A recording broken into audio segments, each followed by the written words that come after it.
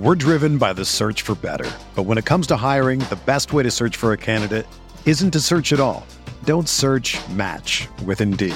Indeed is your matching and hiring platform with over 350 million global monthly visitors, according to Indeed data, and a matching engine that helps you find quality candidates fast. Ditch the busy work. Use Indeed for scheduling, screening, and messaging so you can connect with candidates faster. Leveraging over 140 million qualifications and preferences every day, Indeed's matching engine is constantly learning from your preferences, so the more you use Indeed, the better it gets. Join more than 3.5 million businesses worldwide that use Indeed to hire great talent fast. And listeners of this show will get a $75 sponsored job credit to get your jobs more visibility at Indeed.com/Blue Wire. Just go to Indeed.com/Blue Wire right now and support our show by saying that you heard about Indeed on this podcast. That's Indeed.com/Blue Wire. Terms and conditions apply. Need to hire? You need Indeed.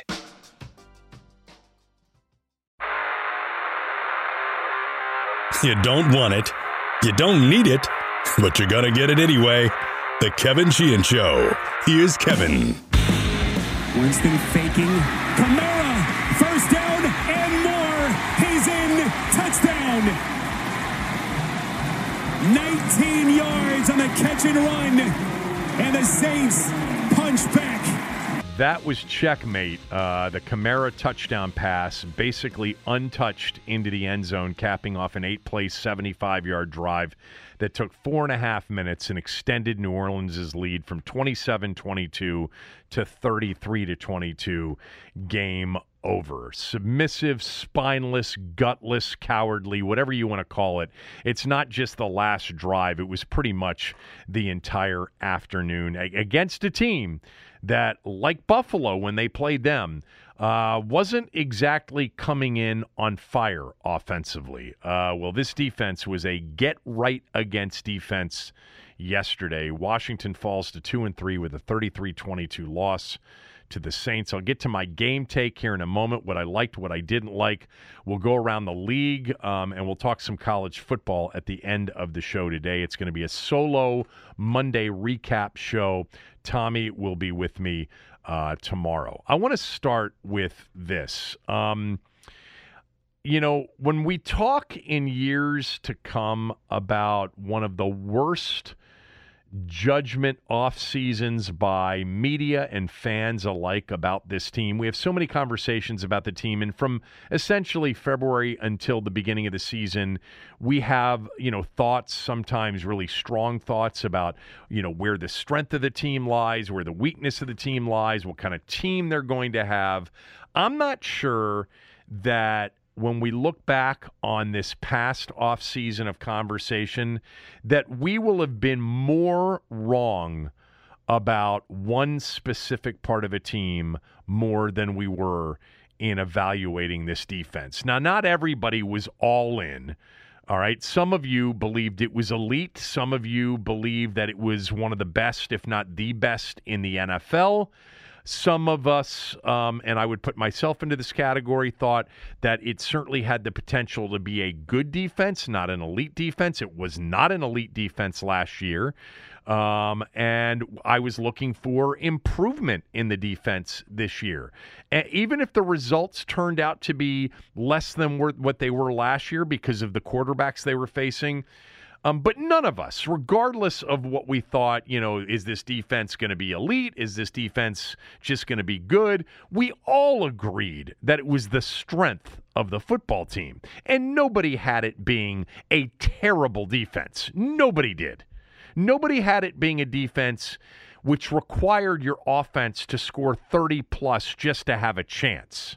Nobody had that. I don't think we will, in years to come, be more loud wrong than we were this past offseason about the defense. There are 12 games left. It could get a lot better, and these first 5 could just be a nightmarish memory.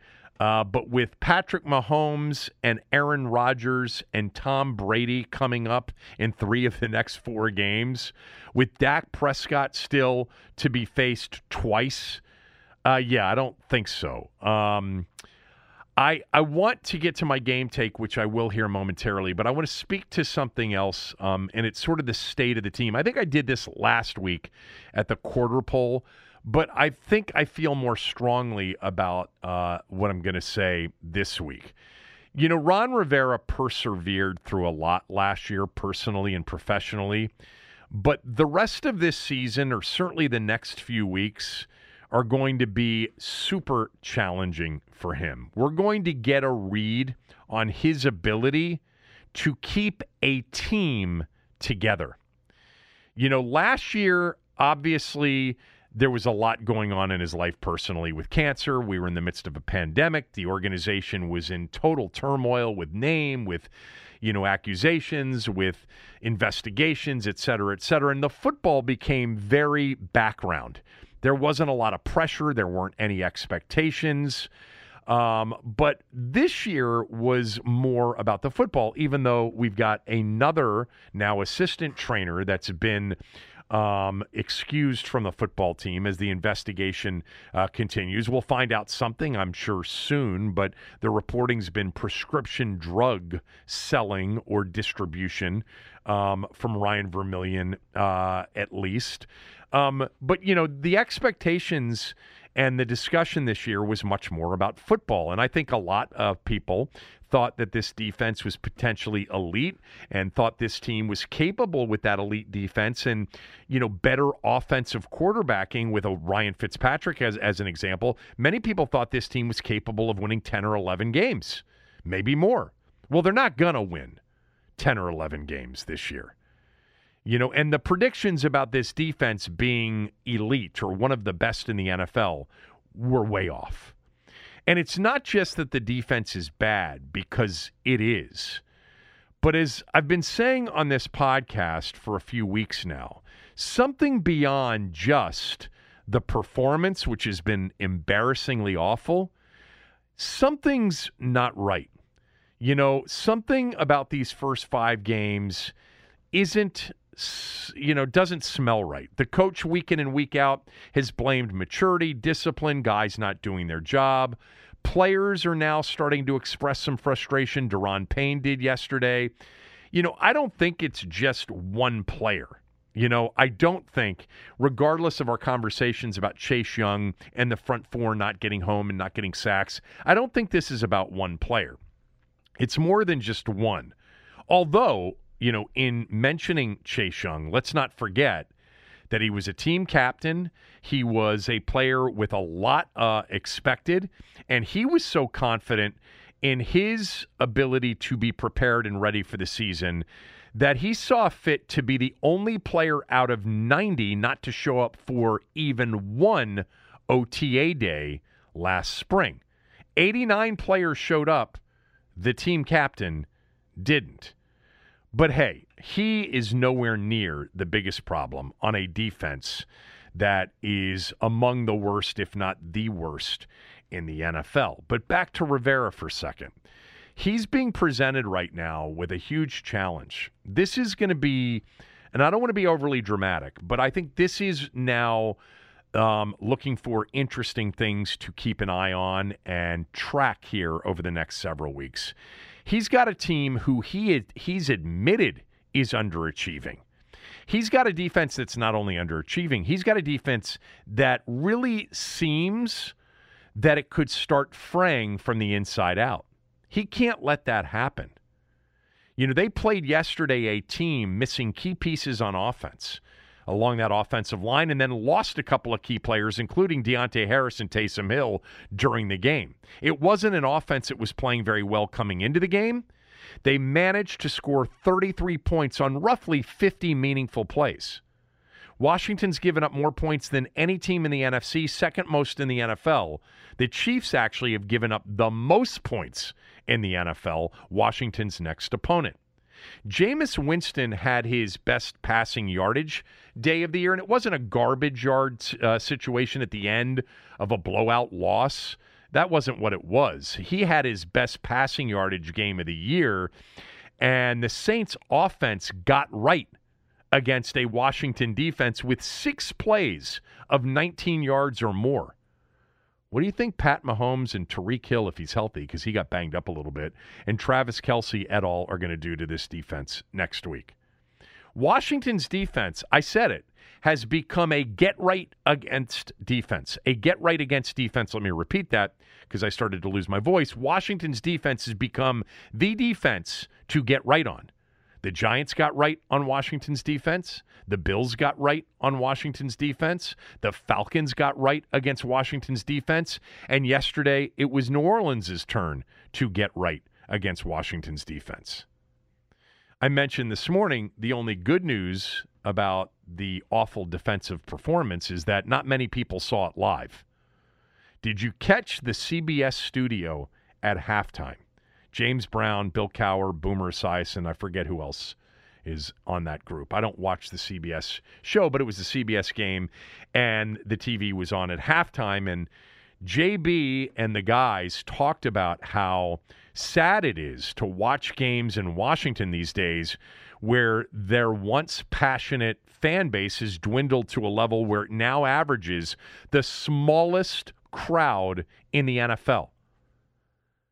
From the people that I know that were there working and otherwise, they said it was the smallest of the home games so far.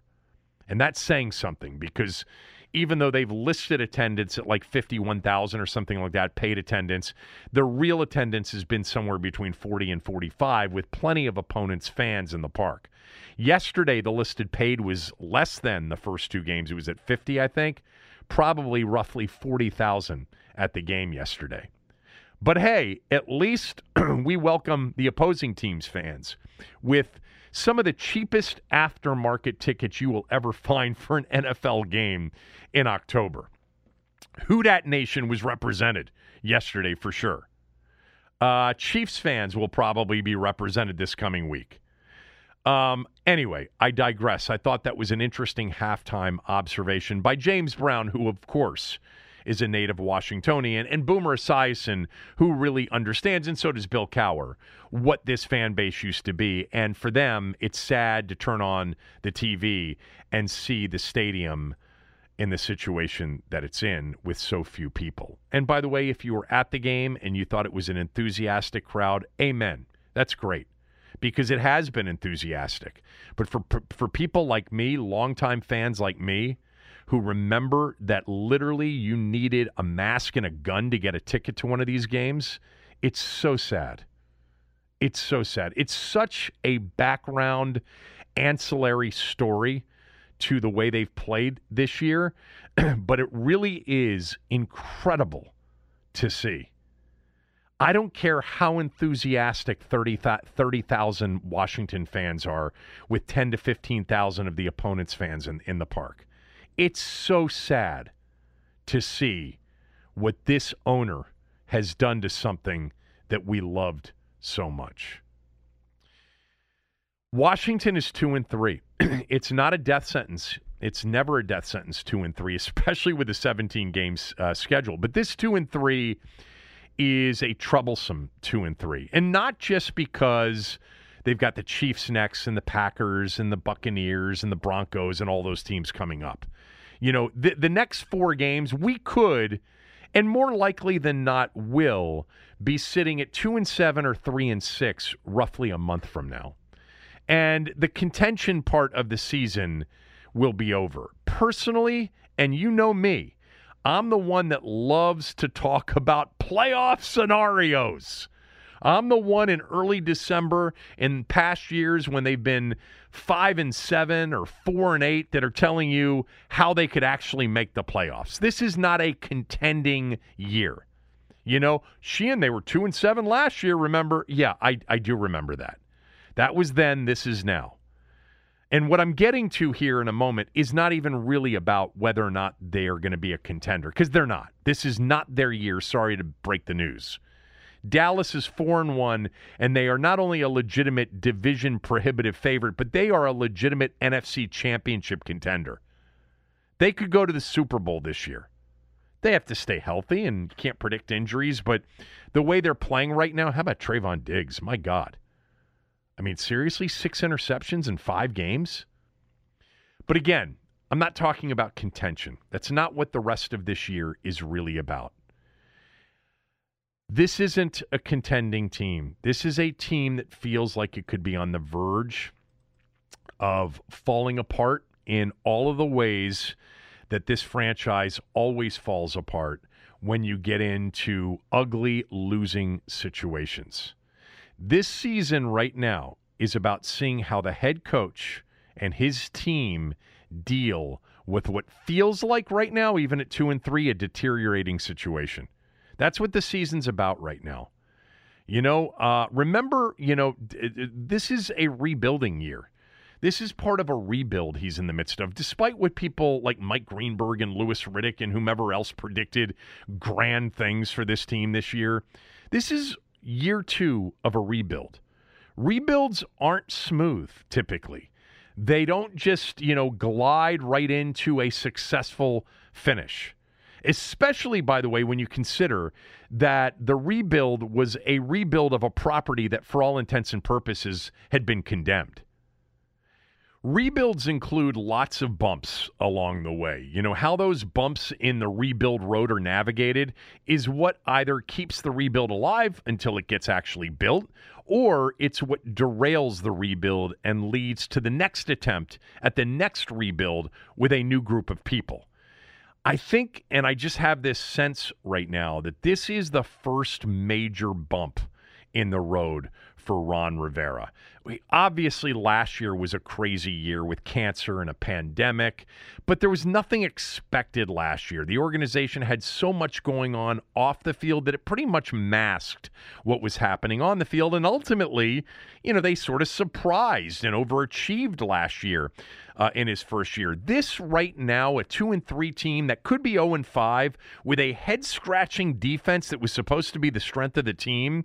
This right now is presenting the architect of the rebuild, Ron Rivera, with his first major challenge. He's a defensive head coach. He's picked many of the players and all of the coaches that are currently presiding over not just the worst defense in the league, but one that is underperforming at an alarming level. That right now, I sense that the threat for backbiting and implosion is in play.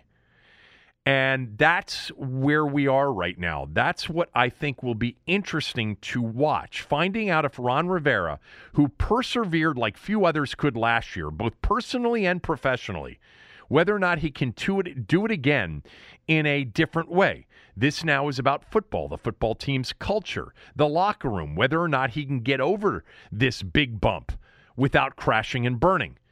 Remember, this organization in the past, when this kind of thing happens, when losing starts and areas of the team are underachieving and coaching becomes part of the conversation and backbiting starts, an S show typically follows.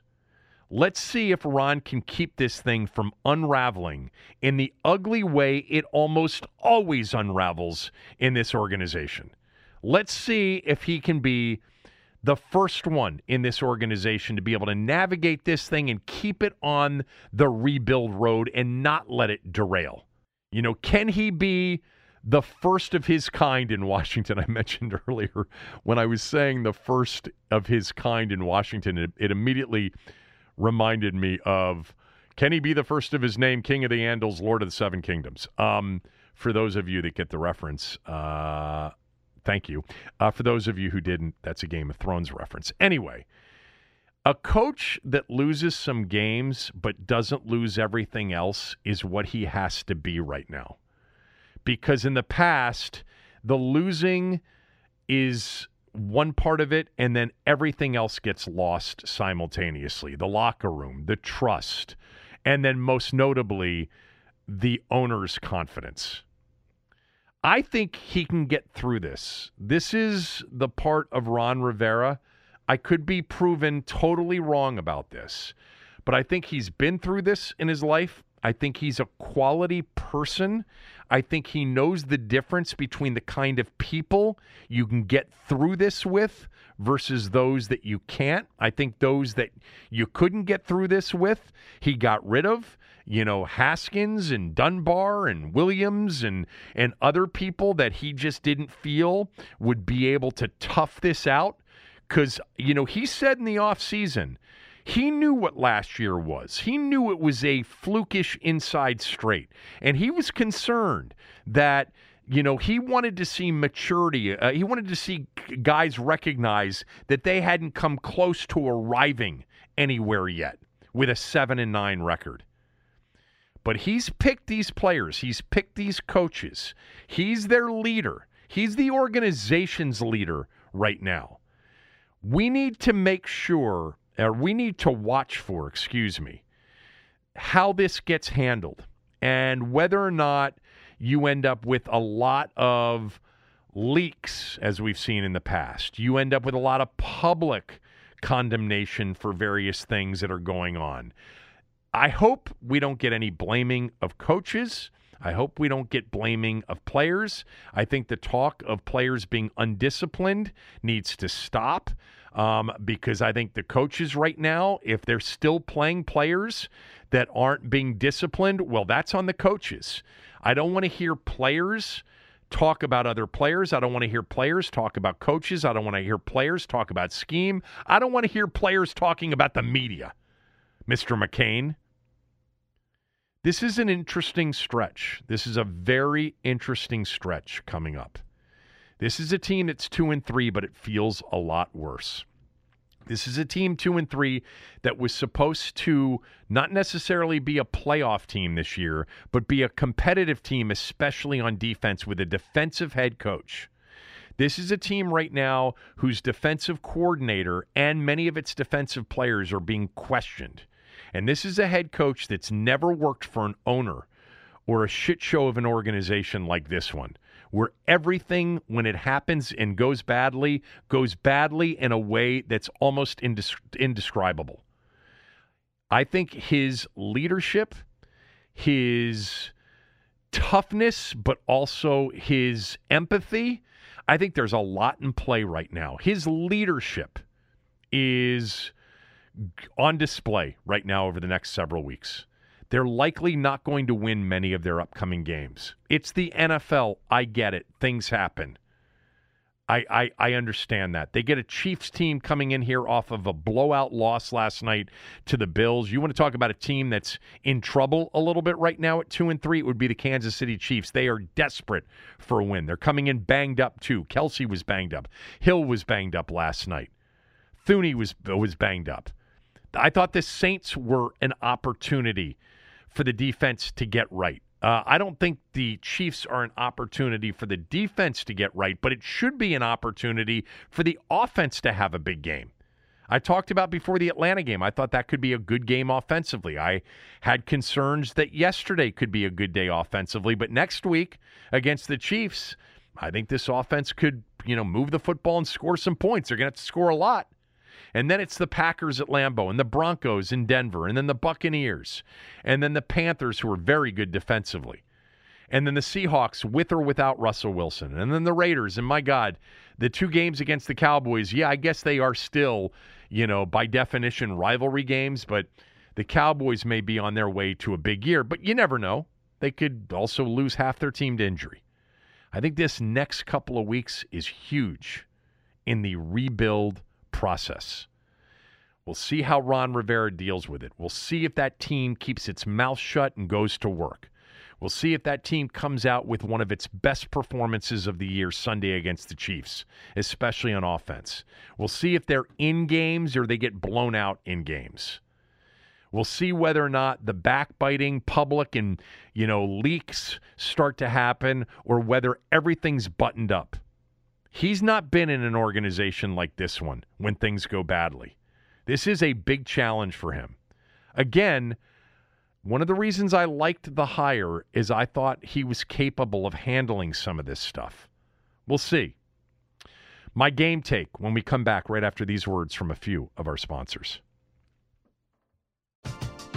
We're driven by the search for better. But when it comes to hiring, the best way to search for a candidate isn't to search at all. Don't search, match with Indeed. Indeed is your matching and hiring platform with over 350 million global monthly visitors, according to Indeed data, and a matching engine that helps you find quality candidates fast. Ditch the busy work. Use Indeed for scheduling, screening, and messaging so you can connect with candidates faster. Leveraging over 140 million qualifications and preferences every day, Indeed's matching engine is constantly learning from your preferences, so the more you use Indeed, the better it gets. Join more than 3.5 million businesses worldwide that use Indeed to hire great talent fast. And listeners of this show will get a $75 sponsored job credit to get your jobs more visibility at Indeed.com/Blue Wire. Just go to Indeed.com/Blue Wire right now and support our show by saying that you heard about Indeed on this podcast. That's Indeed.com/Blue Wire. Terms and conditions apply. Need to hire? You need Indeed. The best way to learn a language? Immersion. Living where the language is spoken and using it every day. But if that's not in the cards this year, you can still learn a language the second best way, and that's with Babbel. Be a better you in 2024 with Babbel, the science-backed language learning app that actually works. Don't pay hundreds of dollars for private tutors or waste hours on apps that don't really help you speak the language. Babbel's quick 10-minute lessons are handcrafted by over 200 language experts and help you start speaking a new language in as little as 3 weeks. Babbel's designed by real people for real conversations, and their tips and tools are approachable, accessible, rooted in real-life situations, and delivered with conversation-based teaching, so you're ready to practice what you've learned in the real world. Here's a special limited-time deal for our listeners. Right now, get up to 60% off your Babbel subscription at Babbel.com/Blue Wire. That's 60% off at Babbel.com/Blue Wire, spelled BABBEL.com/Blue Wire. Rules and restrictions apply. Pay attention. Here's Kevin's Game Take. All right, my game take is presented by MyBookie. Go to mybookie.ag. Use my promo code KevinDC, and they'll double your first deposit. I've mentioned this before because many of you have reached out, and many of you are enjoying the benefits of MyBookie, but you're not getting immediately that deposit that I have mentioned that you will get if you use my promo code. When you sign up, there's a promo code area. If something's already in that promo code, erase it and put Kevin DC. Some people are just moving forward with that, thinking that the promo code comes a little bit later. No, the promo code, when it pops up on the screen, even if there's something already in that area, just erase it and write Kevin DC. MyBookie's got everything you need. They are updating their prop bets for the season as we speak. Kansas City, by the way, a 6-point favorite at FedEx Field next Sunday at 1 o'clock. I think their health and their defense right now is the reason that it's not 7 or more. I think that, right now Washington's defense is its problem, but its offense will be capable, I think, against a Kansas City defense that is as bad as Washington's. These are the two teams in the league that lead the league in points allowed. Amazingly, that's what you'll get Sunday.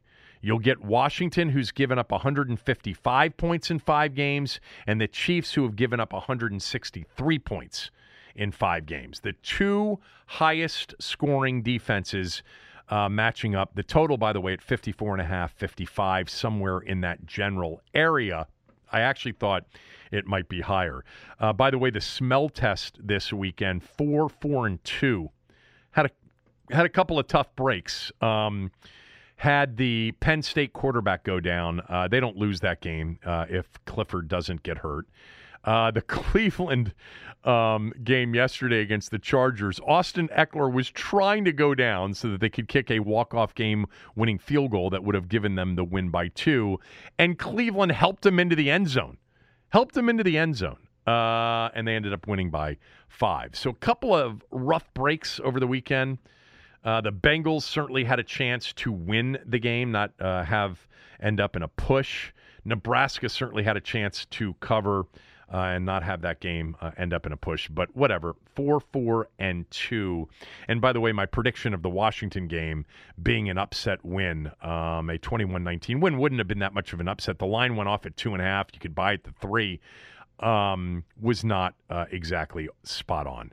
And I also, leaned under in the game, and that missed badly as well. All right, let's get to the game recap portion of the show today. Let me start with the things that I liked. 2 takeaways. They were next to last in the league in takeaways coming in with 2 in their first 4 games. They doubled that yesterday. Cole Holcomb was handed a gift by Jameis Winston, but he didn't drop it. He had a nice return, and Chase Young got some real pressure with power, finally made a big-time play. Took him 4.5 games, but he got to Winston, who held the ball too long. He knocked it out. Deron Payne picked it up. Chase Young with his first sack and his first forced fumble of the season. Deron Payne, by the way, the move to pick up the football and try to run with it, I know a lot of you probably were like, no, just fall on it. Watch the play carefully. I think Payne, if he tries to fall on it, is going to botch it. He's kind of past the ball. It was easier for him to bend down, pick it up, and try to move with it. So I didn't really have a problem with it. But it was good to see Chase Young make that play. He didn't have a lot of plays in the game yesterday that you could really be impressed with, but of course that goes for the whole defense. Much more on that coming up when we get to the list of things that I did not like. What they did with DeAndre Carter yesterday, I liked. I liked DeAndre Carter. I think they tried to use him the way they were going to use Curtis Samuel after Samuel was out. I think they viewed DeAndre Carter also in the same way that they viewed Steven Sims Jr. last year, which is why they signed Samuel, but Samuel obviously hasn't been available much. But I like DeAndre Carter. I think he's really good with the ball in his hands. He had 5 touches yesterday for 73 yards, 1 carry for 11 yards, 4 catches for 62 yards. That's pretty damn good. By the way, he was wide open on 2 other plays that Heineke just missed him on. That would have been, nice chunk plays. But when you generate 73 yards of production on just 5 touches, you've had a pretty good game.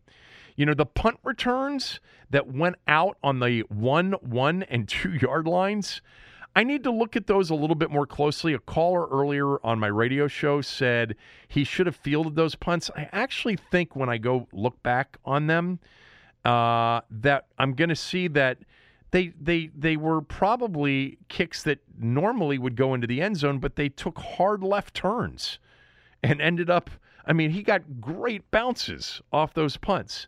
But DeAndre Carter is on the list of things that I liked from the game yesterday. Ricky Seals-Jones is on the list of things that I liked from the game yesterday.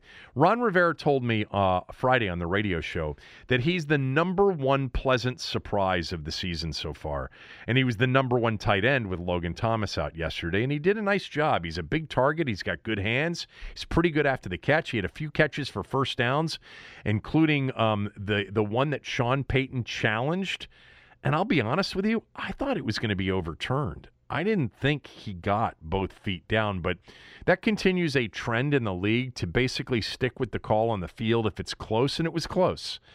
The play out of the end zone that Heineke, the snap was bad, or Heineke didn't handle the snap, and he was in the end zone, and he was able to pick it up and find Ricky Seals-Jones. That was a 37-yard play. Of course, Wes Schweitzer was downfield illegally, and it got called back.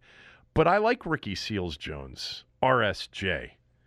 I like Adam Humphries, too. He's on the list of things that I liked. He's another threat for this team right now. There were a lot of players out yesterday. Logan Thomas was on injured reserve. Cam Sims and De'Ami Brown were inactive. Curtis Samuel got hurt and was out of the game. But the truth is, while this is not an elite group of receivers and playmakers on offense, it is actually one of the strengths of the team right now. The depth that they have. I didn't think they were missing a whole hell of a lot with so many of those players out yesterday. You still have Terry McLaurin on the field. You've got Carter, who is really a pretty good playmaking threat. Seals-Jones is a big old tight end that can make some big-time catches.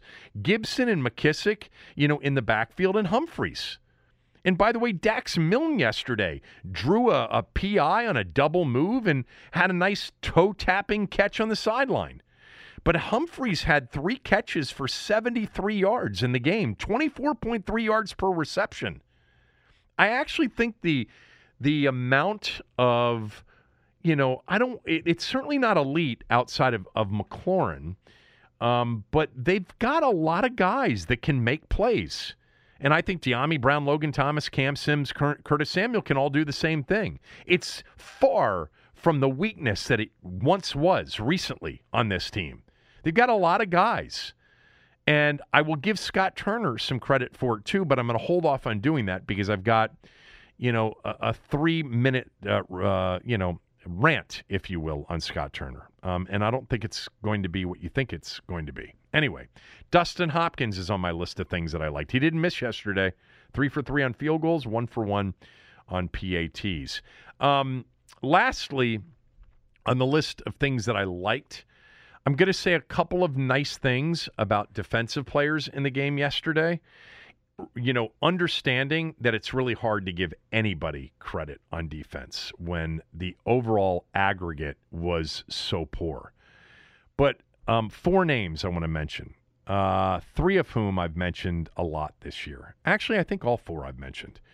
John Allen, Matt Ioannidis, and Daron Payne are having good seasons. And I thought they had some good moments yesterday for a unit, again, that had such a horrible day, the defense. But I really think their interior defensive linemen are right now, as bad as the defense has been, their most productive players. I guess that's true, but maybe not. Maybe the offensive line's been the most productive. Maybe some of the skill. Terry McLaurin's been the most productive, obviously. Allen, Ioannidis, and Payne are having good seasons, which is in total conflict with how the defense has played through 5 games. I also made a note to myself, and he didn't have a lot of snaps yesterday, but Benjamin St-Juste, I think, is going to be a pretty good player. That's it on him. I just think there's something about his size, his length, his competitiveness. I think he's going to be a good corner in the league. All right. Let's get to the list of things that I did not like. This list is much longer, and I'll take more time on it. The defense is number 1. They were the number 1 reason for the loss. Again, it was the number 1 reason for the loss against the Chargers, the Bills, and it was yesterday against the Saints. It would have been the number 1 reason for a loss against the Giants and the Falcons if they didn't eke out close wins in those 2 games. The front 4, let me just say this to start, it's not the worst in the league. And to be fair, on the team's defensive pie chart of blame, it really doesn't deserve a big chunk of it. 20% of it. The other 80% goes to the secondary, the linebackers when there are linebackers on the field, the coaching.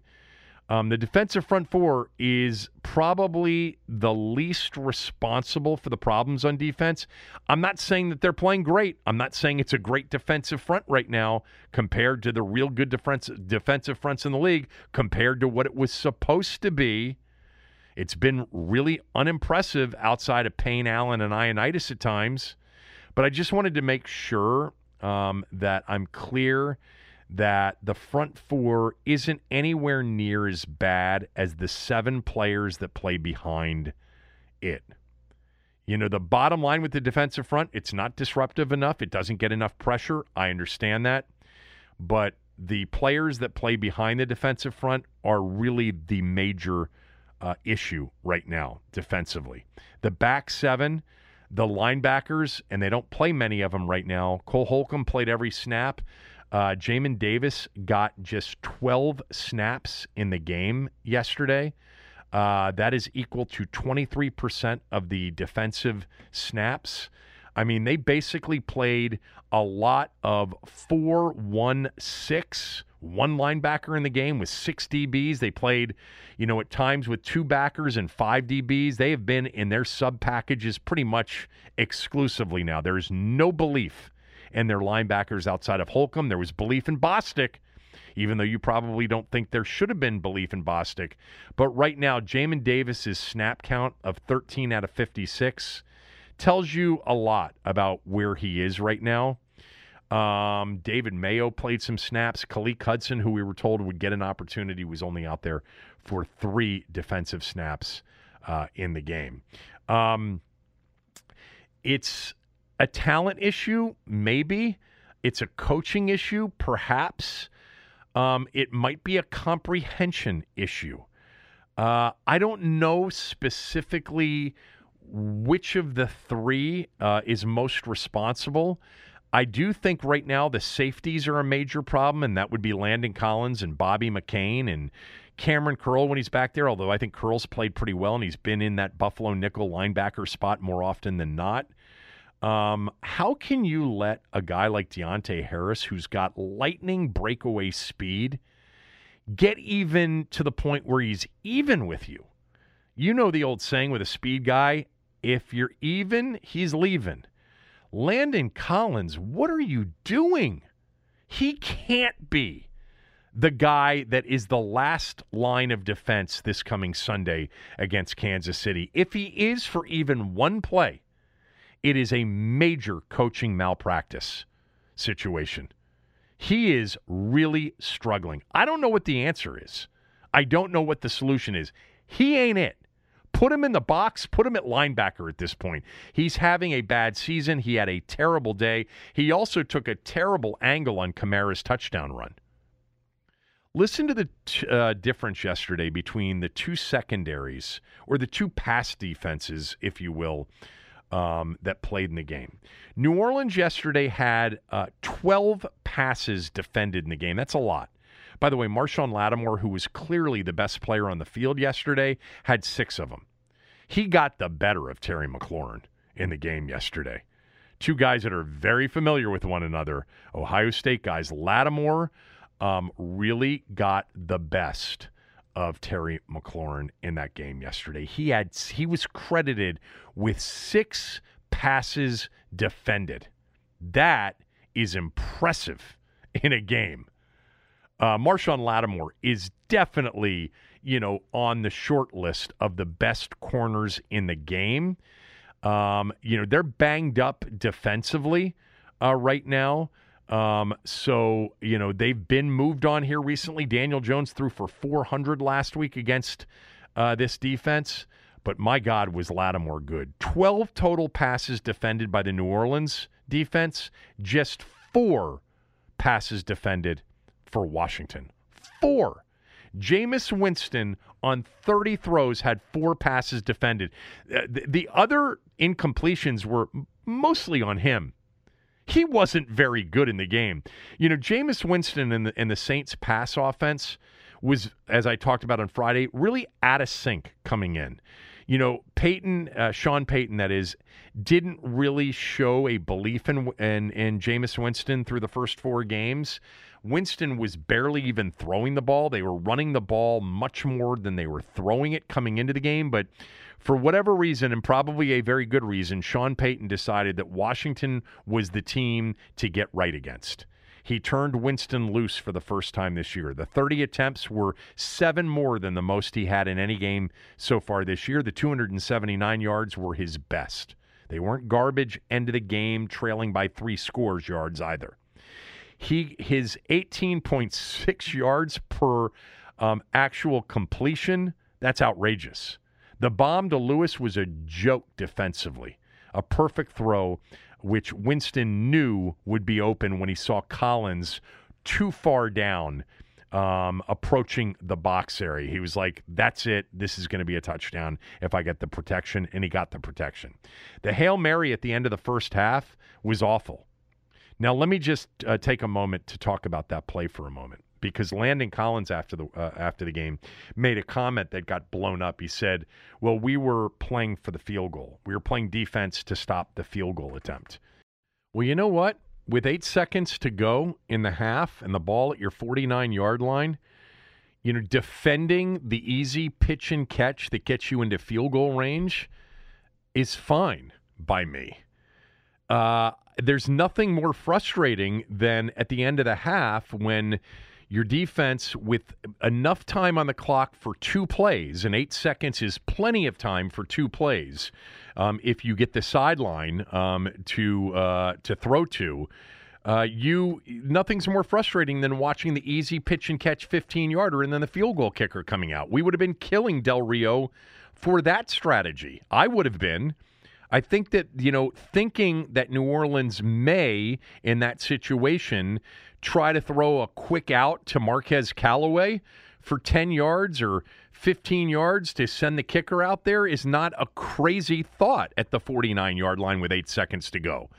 So Del Rio did not want to, go into their prevent, their anti-Hail Mary defense and give up that easy pitch and catch. Now, what happened on the play is they showed a bunch formation to the right side, which may have indicated to Washington, hey, you know what? They're going to try to throw a quick pitch and catch with maybe, the slot guy here with the other two clearing out space. So we're going to defend that. But all of the receivers, including the lone receiver that was split out to the left, ran straight verts because it was a Hail Mary call with 8 seconds to go. And the defense didn't react well to it at all. And they chased, and they were behind. And then when the ball was thrown up into the end zone beautifully by Jameis Winston after he created more time, nobody jumped. Nobody played the ball. Nobody even thought to play the ball. Callaway's down there posting up like a center on the block against a shorter guy, and it couldn't have been easier. I don't think I've ever seen a Hail Mary so easy. So I don't at all have a problem with them not in sort of Hail Mary prevent. And for those that might say, well, Sheehan, give up the 3, don't give up the 7. I don't want to give up anything. They're at the 49-yard line with 8 seconds to go. You got a good chance to get out of there with nothing. Force them to throw the ball over the middle of the field so you can tackle. They've got no timeouts left. But it was clear that they did, all the receivers were running for the end zone, and Washington was in catch-up. Now, some sort of, deep cover 2 or cover 3 playing much deeper than normal with some outside, coverage forcing a throw inside the field. I don't know. It may not have been the perfect way to play it, but the mindset of Del Rio not wanting to give up an easy 10 to 15-yard into field goal range pitch and catch because he's in anti-Hail Mary mode is not, it's not a terrible strategy. They just didn't execute the defense they were in once it became clear, oh, this is a Hail Mary play. Anyway, I don't think I've seen many Hail Marys that have ended so cleanly. Such a clean, easy catch, not contested, no defenders jumping, no defenders really competing for it. And it was a back-breaking end-of-half play. You're 13-13, you're more than in the game, even though your defense hasn't been great. Now all of a sudden it's 20-13. Here's Winston, just going to take his shot, throwing towards the end zone, and it is caught! My goodness! Touchdown! Winston's prayer is answered. It's Callaway.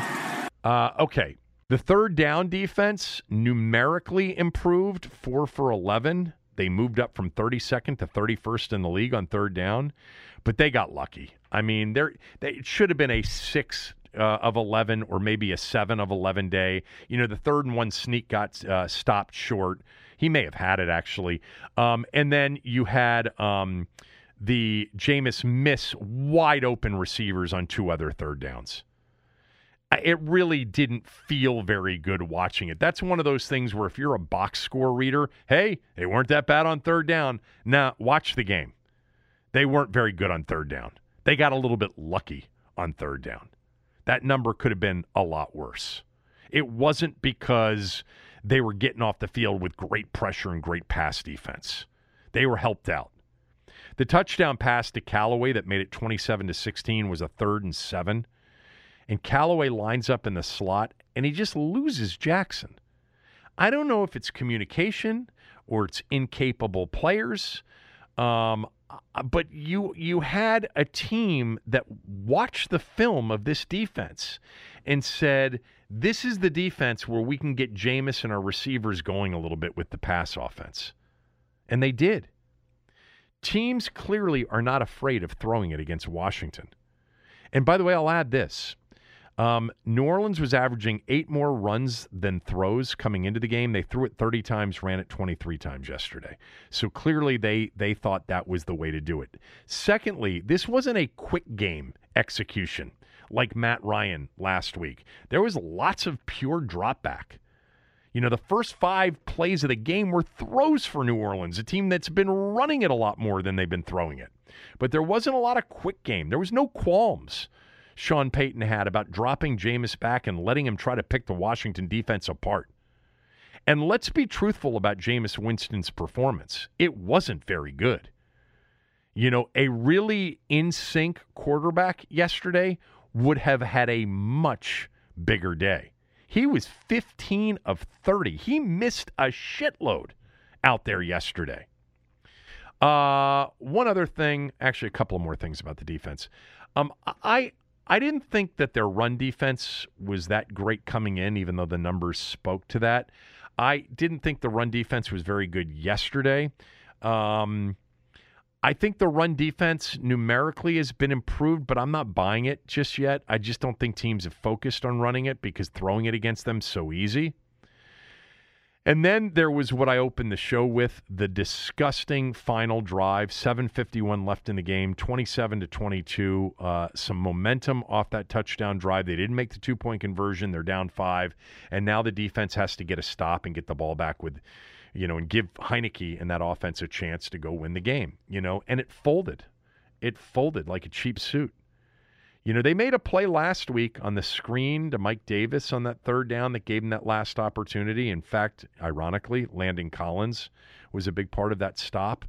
But they couldn't get off the field. Again, 8 plays, 75 yards, 4 minutes, 36 seconds, easy touchdown pass to Kamara, game over. It was meek. It was soft. It was all of those, soft, submissive terms that you use to describe a defense that just didn't have any competitive fight, and certainly their execution was awful as well. That's the 2021 defense so far through 5 games. It may not have felt like it in the moment at 27-22, and you may not have had any confidence that the defense could get off the field. I didn't. But the offense had converted a 4th and 14 on the previous drive, and Heineke, had made some big plays during the game, had made some bad plays, and maybe the game ends with another interception. But, geez, give him a chance, defense. Give him a chance. By the way, the 4th and 1 decision by Sean Payton to go for it from his own 34 was big balls.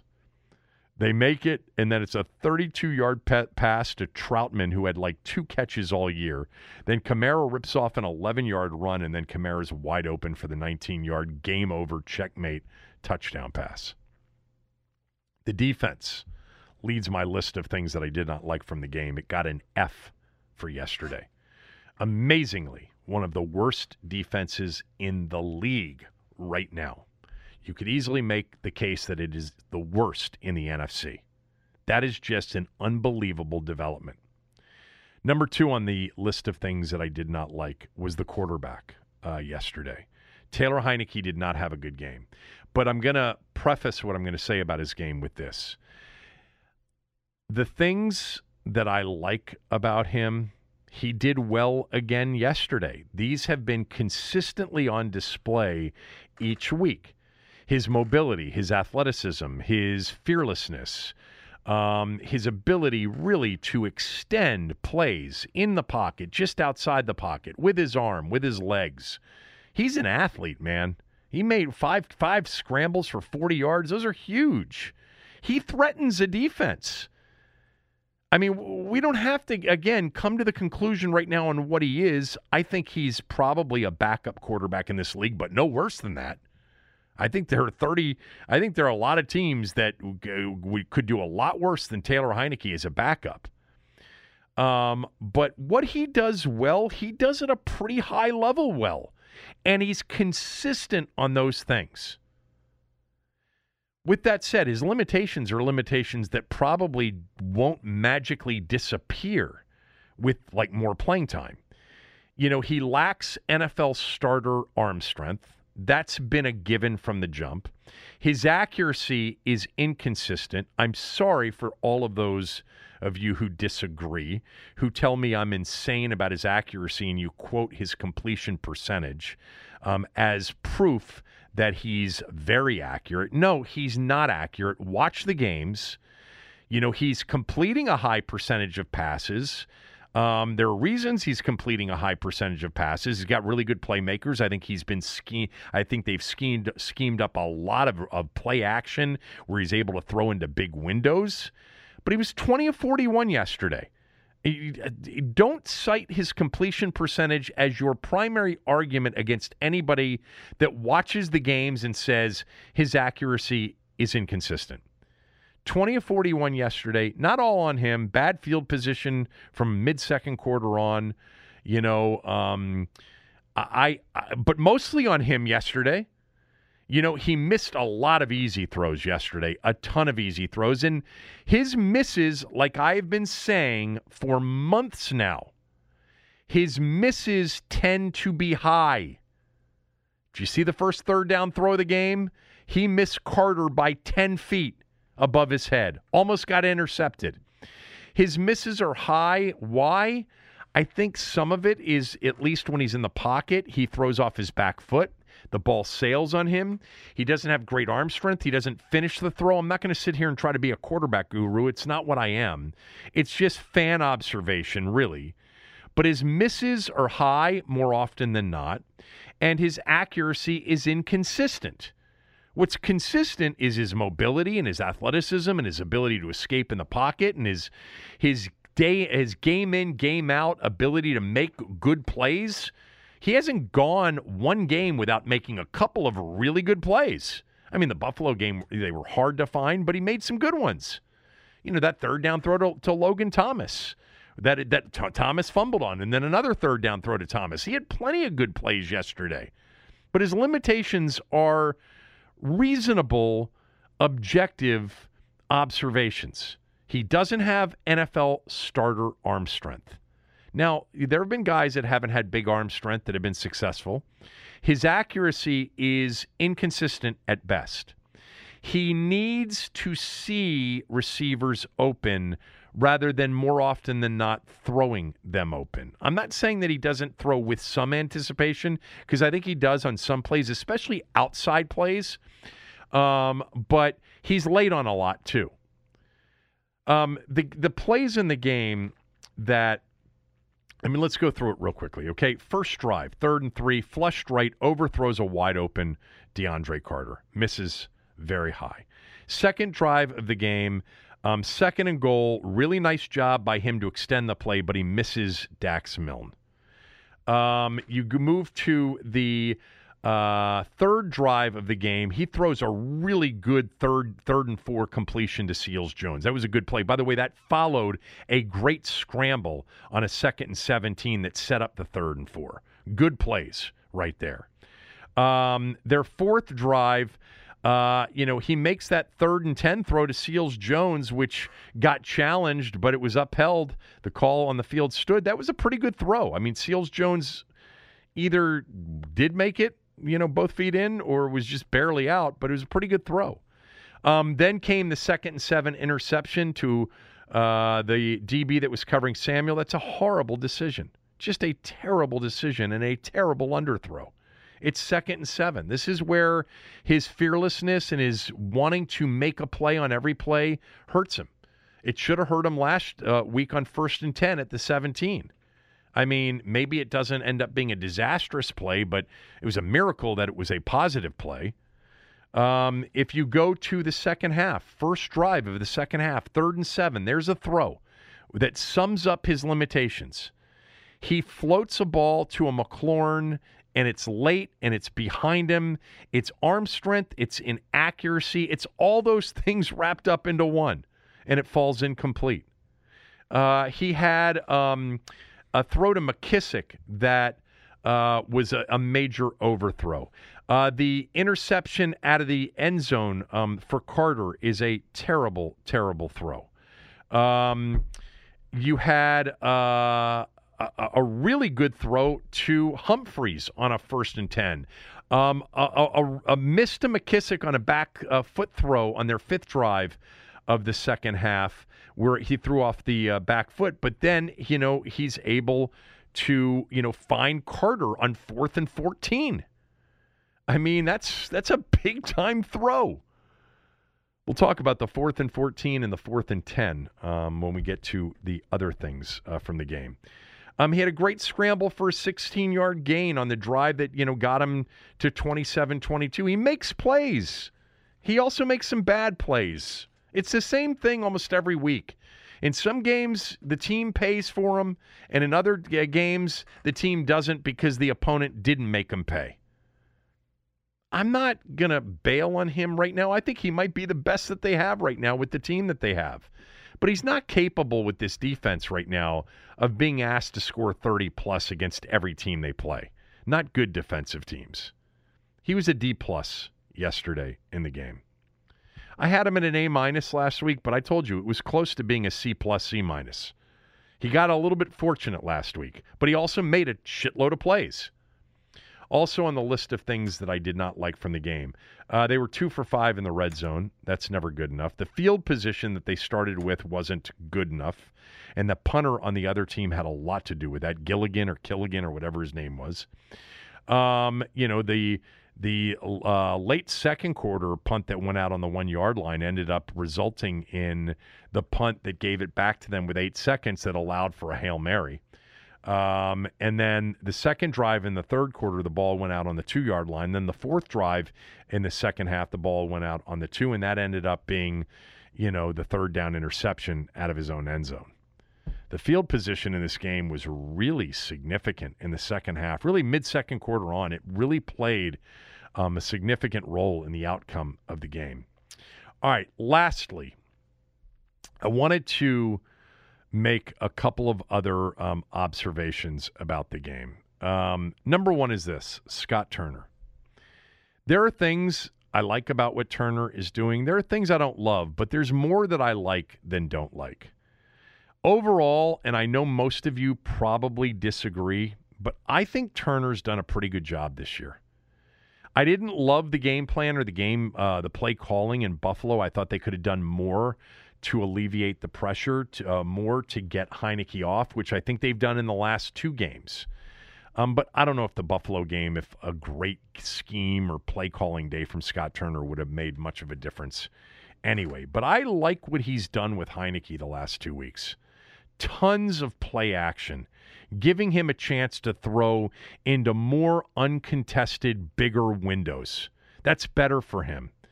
I love how he attacks and has attacked these last 2 defenses because he's got a quarterback that prefers to attack.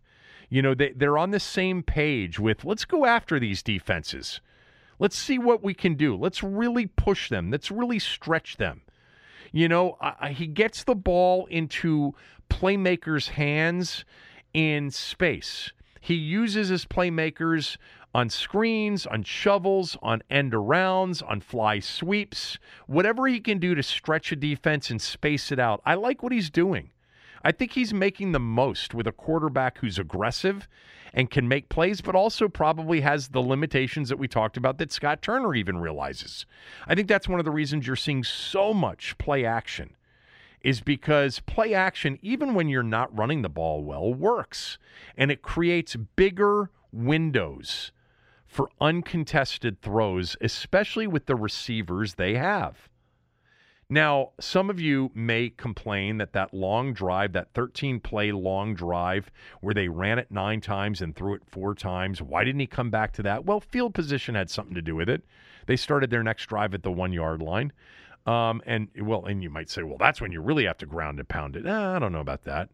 I don't mind them taking shots. I didn't have an issue really with much of Scott Turner yesterday or this year for that matter, except the Buffalo game.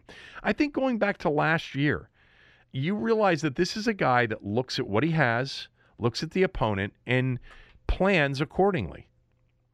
They're going to have a big opportunity Sunday against a defense that is reeling as badly as Washington's defense is. And I think they'll be on the attack Sunday. If you want to say you want more balance, okay, they ran 74 plays. They dominated time of possession. They ran it 33 times. Gibson got 20 carries, only had 60 yards rushing. Heineke was the biggest producer, 8 yards per scramble. Curtis Samuel had a rush. DeAndre Carter had a rush. I just, again, I'm okay with the job Scott Turner's doing. And I'll take it a step further. At the very least, Scott Turner is going to be a long-time OC in this league, if not more than that. Two situations that I wanted to comment on. The 4th and 10 decision to go for it in the first half and the 4th and 14 in the second half that they went for. I'll get to both of those, and we'll go around the league a little bit and talk about the crazy college weekend as well, right after these words from a few of our sponsors. If you're a basketball junkie, then you know there's no better time of year than the NBA playoffs. Twice a week, JJ Redick is cooking on his podcast, The Old Man and the Three. He has guys come on in all stages of their careers to talk about the league and share stories you won't hear anywhere else, including Devin Booker on why he talks so much trash, Ray Allen's epic free throw competitions with LeBron in Miami, and the moment Tyrese Halliburton knew Pascal Siakam would be a good fit in Indy. In addition to player interviews, every Monday JJ breaks down the top 3 things happening around the NBA with unmatched analysis, not outlandish takes, and is often joined by masterminds of the game like Tim Legler to dive deep on rookie reports, trade breakdowns, and why is mean mugging now a tech. You won't find another outlet that covers the game as comprehensively and with such insight as JJ does it on The Old Man and the Three. Make this your companion podcast during the playoffs. Listen to The Old Man and the Three ad-free on Wondery Plus or wherever you get your podcasts. When you need mealtime inspiration, it's worth shopping Kroger, where you'll find over 30,000 mouth-watering choices that excite your inner foodie. And no matter what tasty choice you make, you'll enjoy our everyday low prices, plus extra ways to save, like digital coupons worth over $600 each week. You can also save up to $1 off per gallon at the pump with fuel points. More savings and more inspiring flavors make shopping Kroger worth it every time. Kroger, fresh for everyone. Fuel restrictions apply. Had no issue whatsoever with the 4th and 14 decision to go for it. You're down 11. You can't put your defense back out onto the field down 11 with 10 minutes to go. The next time you see it, you're going to be down 18. So you have to go for that 4th and 14. The only chance you have is to convert there, score, and put some game pressure on New Orleans in in either a 5-point game or a 3-point game. They converted it. Good for them. The 4th and 10 decision in the first half was a little bit different. It's more debatable. It's a 13-13 game. There is there are 4 minutes and change left at the New Orleans 35-yard line. I hate that area for a punt, clearly. Rivera talked about some crosswind being an issue for Hopkins from 52 or 53 yards out. He thought their best chance was to convert a 4th and 10. And they did, complete a 4th and 10 to Terry McLaurin. He just wasn't able to get both feet in bounds. I actually thought, and it was versus the blitz, that McLaurin, went to the right guy, and maybe with a little more pace and arm strength, the ball gets there quicker, and McLaurin gets both feet in. But it was a close play. It was an opportunity to convert. It was an opportunity again to not put your defense back out onto the field in either bad field position or after a field goal and only being up 3. I didn't have any issue with them going for the 4th and 10 there either. I would not have punted the ball. If anything, you put your offense out there, you try to draw on offsides and to create a 4th and 5 easier field goal or a 4th and 5 easier go for it situation. But I didn't have a problem with either of the 4th downs. I thought by far and away the biggest risk 4th down was the New Orleans 4th and 1 from their own 34-yard line. I mean, that's the biggest risk 4th and 1 of the day. It speaks to a little bit, that Sean Payton didn't want to give Washington's offense the ball back. And, I'm sitting here in these 4th down conversations essentially saying that I have some faith in the offense. Well, relative to the defense, of course.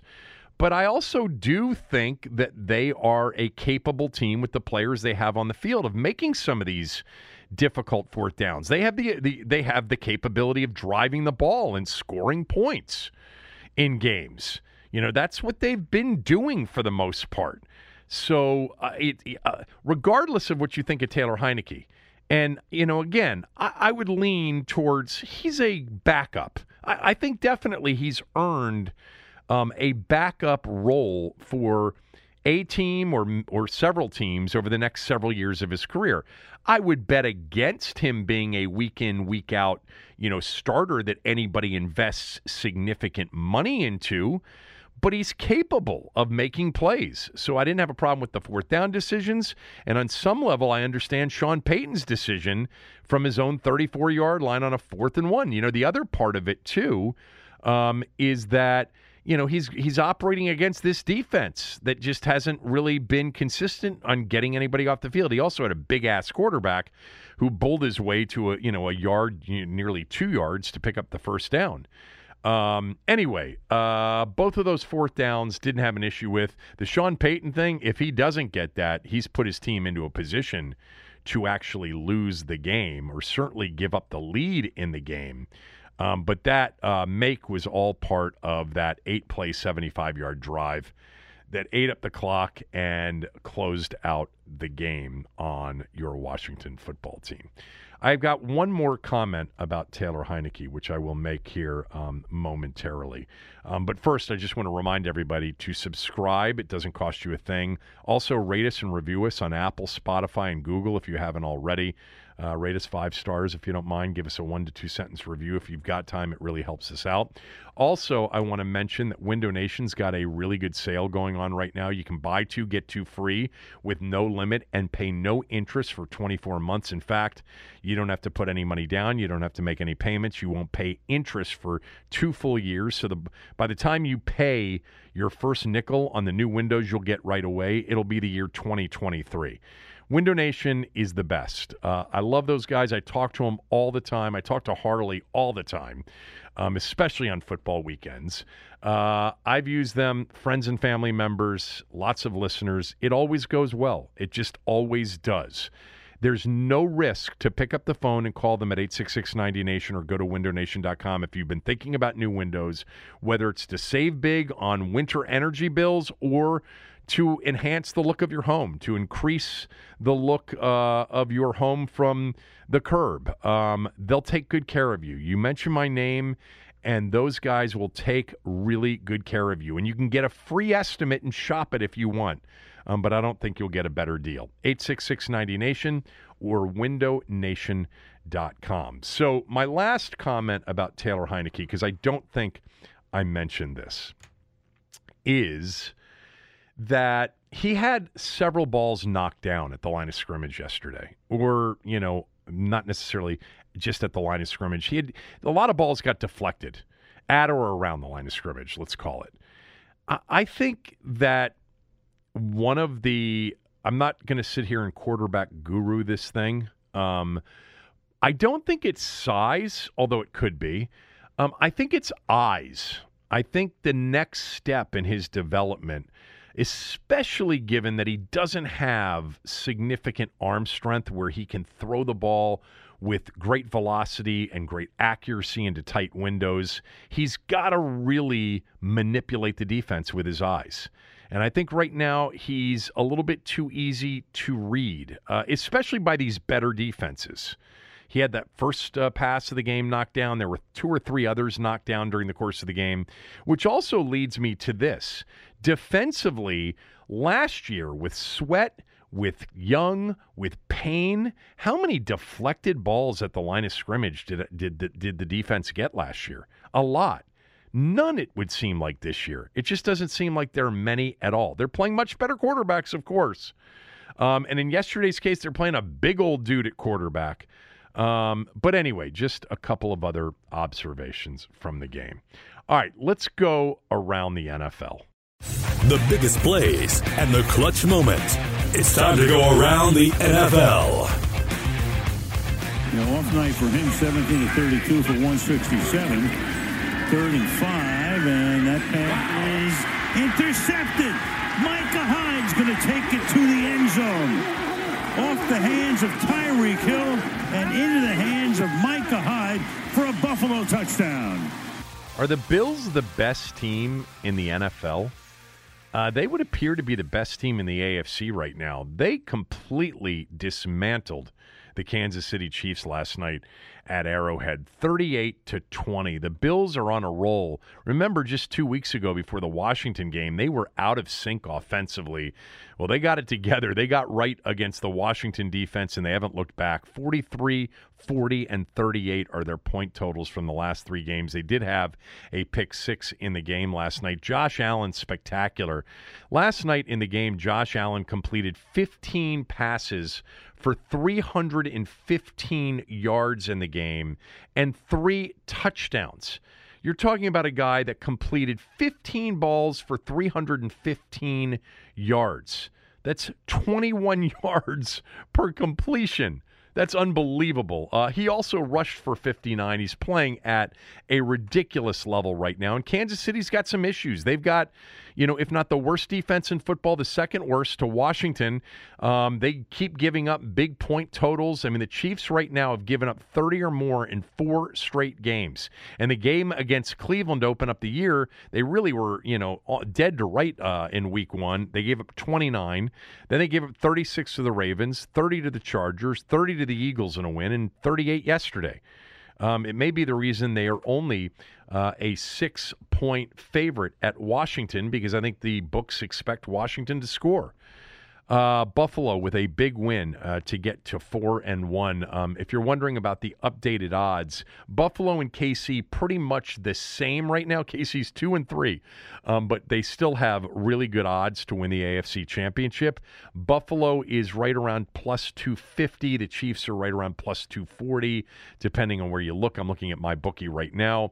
So they're co-favorites in the AFC. The Super Bowl odds have Buffalo right now as the 3rd pick behind Kansas City and Tampa. Those are updated. So the books still believe that Kansas City is a Super Bowl contender. But the Bills are inching up. Just remember, if the Bills end up with the best record in the AFC and you've got to go through Buffalo in January to get to the Super Bowl, that could be a problem with that defense. I think they are very well coached. I was also looking at this last night. They play at Tennessee this coming week, and then they have games against the Dolphins, Jacksonville, the Jets, and the Colts. They've got a chance to really run this record up. They've got a couple of late-season games that are really interesting. When I say late, a December 6th game, a November 25th game against the Saints, which I think is a Thanksgiving night game. I think the Thanksgiving night game is Buffalo Saints. They have a game against the Bucs on December 12th, and they play the Panthers, who I think are pretty good defensively in December as well. Buffalo might be the best team in the NFL. I think right now they're the best team in the AFC. What about the best team in the NFC? Extra men on the rush. Prescott airs it out. Lamb got it. Touchdown, Cowboys. Yesterday, the Giants lost in order: Saquon Barkley to an ankle injury, Daniel Jones to a concussion, and Kenny Golladay. They're not going to win any games with their 3 best offensive players being out. It was a 10-10 game at one point late into the second quarter. Dallas is really explosive right now. This is not one of those years where I think we can really be skeptical about, the Cowboy fans thinking their team is capable of really doing some damage this year, because I kind of agree with them. They've got the quarterback. They've got the balance with great receivers and a great running back situation with Elliott and Pollard. Elliott went over 100 yards again. They're the 2nd leading rush offense in the league. That comes after not even trying in week 1 against Tampa. Right now, Zeke Elliott's averaging 5.3 yards per carry. in that offense. He got hit a little bit yesterday, too. Tony Pollard, meantime, give him another 75 yards on 14 carries. He's averaging 6.4 yards per carry. They've got the receivers that are just absolutely uncheckable. Offensively, I don't know if there's anybody in the NFC as good as Dallas right now. Obviously, you would look at Tampa as a possibility. You'd look at the Rams, I guess. I don't know about Arizona. The Cowboys, though, defensively are a completely different team with Dan Quinn. And Trayvon Diggs has 6 interceptions, 6 in 5 games. Stefan's little brother. The Cowboys are 4-1. They get the Patriots this weekend in the big CBS doubleheader game in Foxborough, and then they go to Minnesota. So they've had this stretch of 3 home games in a row where they've scored 41, 36, and 44. Now they get 2 road games against the Pats, which will have a hard time, I think, matching them offensively, and then they get the Vikings on Halloween night. So you're going to get a big dose of the Cowboys coming up in their next 2 games on national TV. They are 4-1 and really off to the races. I mean, right now, and I'll pull up the odds for the NFC East, they've got to be, just as of this morning, a massive favorite to win the division. They're minus 400 on MyBookie. Washington and Philadelphia both tied at plus 700 to finish second. So yeah, they are prohibitive favorites now to win the NFC East, as they should be. And as far as the NFC Championship odds, let's see where the Cowboys are in the NFC Championship odds.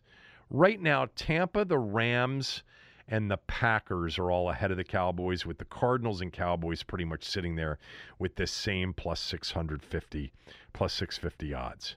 But Tampa's still the favorite, the Rams the second favorite, the Packers the third favorite. That leads me to a couple more games, including the Packers, who survived Cincinnati yesterday. Cincinnati was a smell test pick plus the 3, so we pushed on that one. They certainly had a chance to win the game. But how about this? In the last 2 minutes and 15 seconds of regulation into overtime, 5 field goals were missed. 3 by Mason Crosby, 2 by Cincinnati's kicker McPherson, before Crosby drilled a 49-yarder with 1:55 left in overtime to win it for Green Bay, 25-22. One of the wildest games. Some of those field goals were short ones, too. Crosby missed, I think, a 36-yarder and a 40-yarder. He missed a field goal at the beginning of overtime that was 40 yards. This is a guy, and then they sent him back out there for a 49-yarder on 4th and inches.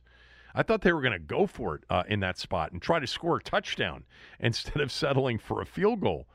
An incredible ending to that game. The Packers survive. I think the Bengals are pretty good right now. You know, Joe Burrow had a throat contusion injury.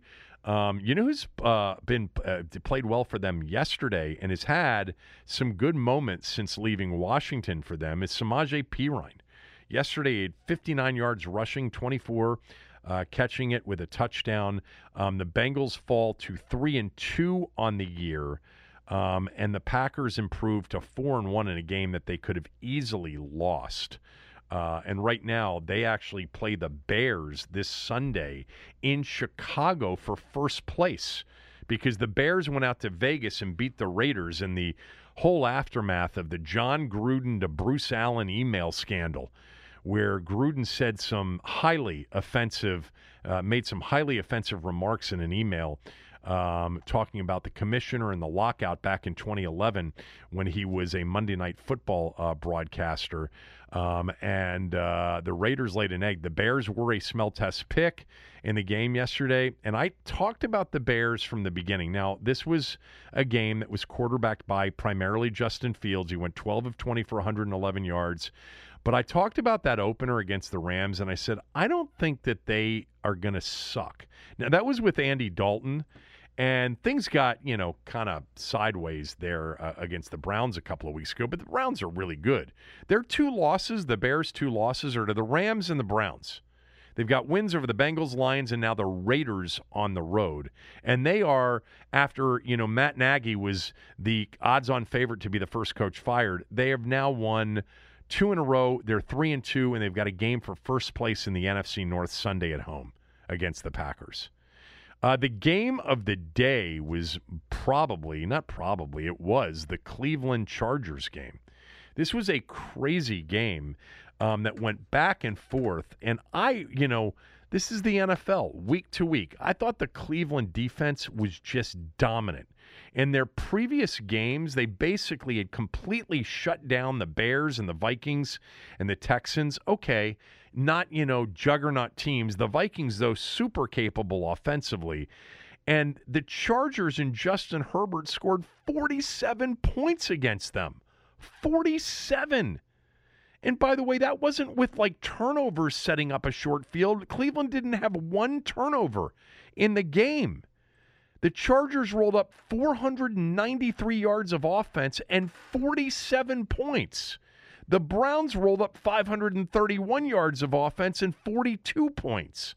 The play of the game came late. I know there was an interference that kept Justin Herbert on the field on a drive when they were down, I think 42-35. There was a very controversial pass interference penalty against Cleveland that people said was bad. There was also an unsportsmanlike conduct issue as well against Cleveland. The officiating apparently not favorable to Cleveland in this game. By the way, it's smell test pick. But the play of the game came late. The Chargers, who had a kicker, missed 2 PATs in the game. The guy Vizcaino or whatever his name was, the guy that kicked here in week 1 for the first time, he missed 2 PATs yesterday, and they're down 42-41 late. And Austin Eckler on a long run for a first down slides down instead of scoring at the Cleveland 3-yard line. So they are going to run this clock down to nothing and kick a 20-yard field goal and walk it off 44-42. But on the first down run at the Cleveland 3-yard line, Austin Eckler tries to burn some clock and go down, and the Cleveland defensive players pushed him, aided him, assisted him, forced him into the end zone for the touchdown because they knew it was their only chance. Crazy. Although that kicker, having missed 2 PATs, I don't know, maybe take your shot with the kicker at that point. 47-42 Chargers. Backbreaking Cleveland plus 3 loss in that game. The Cardinals remained undefeated, beating the 49ers 17-10. Not overly impressive. Trey Lance gets his first start. Not a great game from Lance, although he really ran the hell out of the ball. 16 carries, 89 yards. Kyler Murray, another touchdown, no picks in the game. But they couldn't really run it against San Francisco. This was super low scoring. It was 10-0. It was 10-7 going into the fourth quarter. By the way, there's a player, Hopkins was great, but I really love Rondell Moore, and I really love Deebo Samuel for San Francisco, a couple of players in that game that I really, really like. Elsewhere, the Eagles got a win over the Panthers. I had them in the smell test. That was a fortunate winner. The Eagles, healthy, are pretty good on defense. They're still missing some pieces. So is Carolina. They're really good on defense.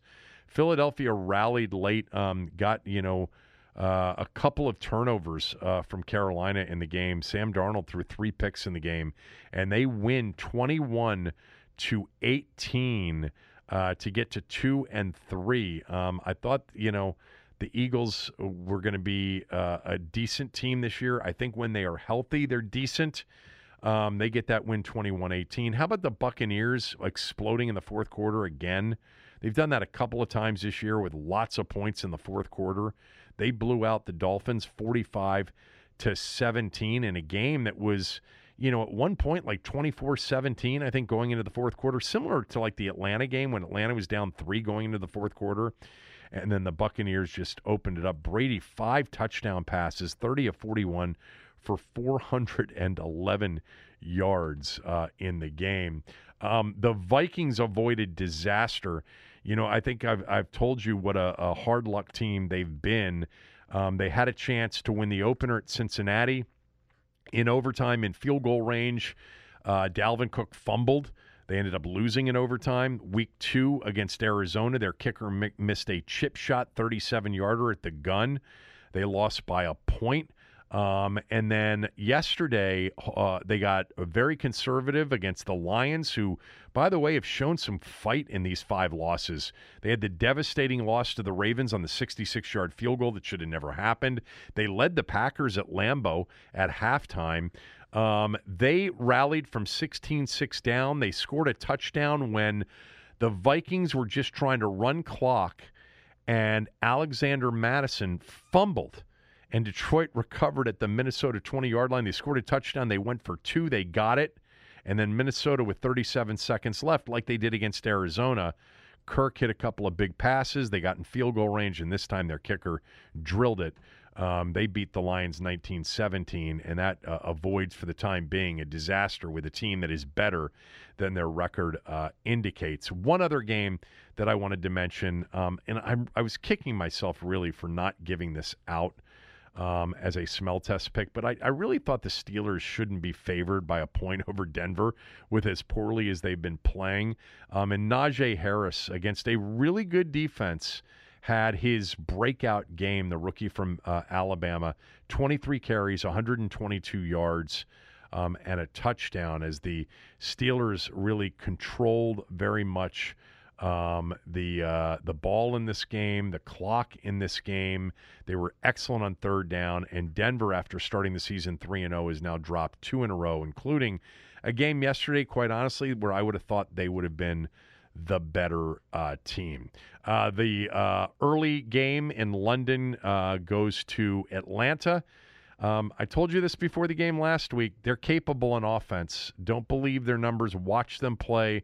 And yesterday, you finally got Kyle Pitts off. 9 catches, 119 yards, 1 touchdown for the 4th overall pick. And Cordarrelle Patterson, amazing again. 7 catches for 60 yards, 14 carries for 54 yards in the game, and also had a 30-yard kickoff return in the game. So the Falcons get to 2-3 with a win. They very easily could be 3-2 if not for last week's Washington comeback in that game. Tonight we get Indy and the Ravens. Baltimore's a 7-point favorite. Indy's 1-3. I kind of like the Colts a little bit, plus the number, but I'm not going to give it out. We will save the smell test picks for right now. We got plenty of time to turn this year around. It really should have been a better weekend at 4-4-2 than it was. Cleveland certainly had a chance to cover. Penn State, real quickly on Saturday. How about the A&M upset of Alabama? Man, there was some clock management in that game with Nick Saban that deserves massive criticism. We will get to that tomorrow, but A&M pulls off the stunner of the year, beating Alabama as an 18-point underdog, 41-38. Georgia becomes the new number 1 team. Iowa, the new number 2 team. They got a break, they got a huge break in the game. Sean Clifford, the Penn State quarterback, got knocked out in the first half with a 17-3 lead. There's no way Penn State loses that game if Clifford doesn't get hurt. But they got the win, 23-20. Penn State's backup quarterback was terrible. The game of the day was the Red River, whatever they call it now, Red River Shootout. Oklahoma rallies from 28-7 down with Gonzaga's Caleb Williams at quarterback. He came in, threw for 212, 2 touchdowns, had a huge 66-yard touchdown run, and it looks like Caleb Williams has overtaken the preseason, or one of the preseason Heisman Trophy candidates, Spencer Rattler, as the quarterback for Oklahoma. They remain undefeated. What a football game that was. I mean, the whole Saturday was just crazy. The games that were going on. Michigan, Nebraska, that night was great. You had the Ole Miss Arkansas game, which was phenomenal. Arkansas went for the 2, ended up losing 52-21. Keep an eye on Kentucky and Mark Stoops' team. They blew out LSU. Boy, he's had some good defenses, and now they are clicking offensively. They go to Georgia this week. Georgia's defense is ridiculous. It's just so good. 10 to 12 NFL players on that defense. By the way, at some point this year, I think it was 2 weeks ago, Pro Football Focus didn't even have Georgia as a top 10 college defense. I don't know that for sure. Somebody told me that. Somebody reputable told me that. But a phenomenal college Saturday. Of course, locally rough on the Terps. They just 66-17 to Ohio State. The bottom line is, really, they're just not at that level. They're nowhere near that level. You know, the best you can hope for right now is 6 to 7 win seasons and some bowl games. Competing in the Big Ten East, they just are, multiple notches below Ohio State and Penn State and Michigan, and probably even Michigan State, even though they've beaten Michigan State and they've beaten some of those teams, but they're way behind Ohio State. Man, that was just impossible to get off the field. Did Ohio State punt in the game? They may have punted in the game, and if they did punt, it was probably more in the second half when they took their foot off the accelerator. 66-17. Maryland's now gotten beaten. They've now been beaten, 51-14 and 66-17. They get a much-needed bye week before they go to Minnesota. The next 2 games for the Terps are games they really have to win, at Minnesota and then at home against Indiana. These are the games that would get them to bowl eligibility. They do have Rutgers at the end of the year, but they've got a stretch of Penn State, Michigan State, and Michigan. Number 7, number 10, and number 8 in order in November. By the way, Virginia Tech blew a lead, lost to Notre Dame 32-29 in a wild game there. I told you Navy, I liked them plus the 13.5. They covered, losing 31-24 to SMU. Virginia had a late touchdown pass to beat Louisville with Brennan Armstrong throwing for like 487 yards in the game. But there you go. I'm done for the day. Let me get this podcast out to all of you, and then Tommy will be with me tomorrow.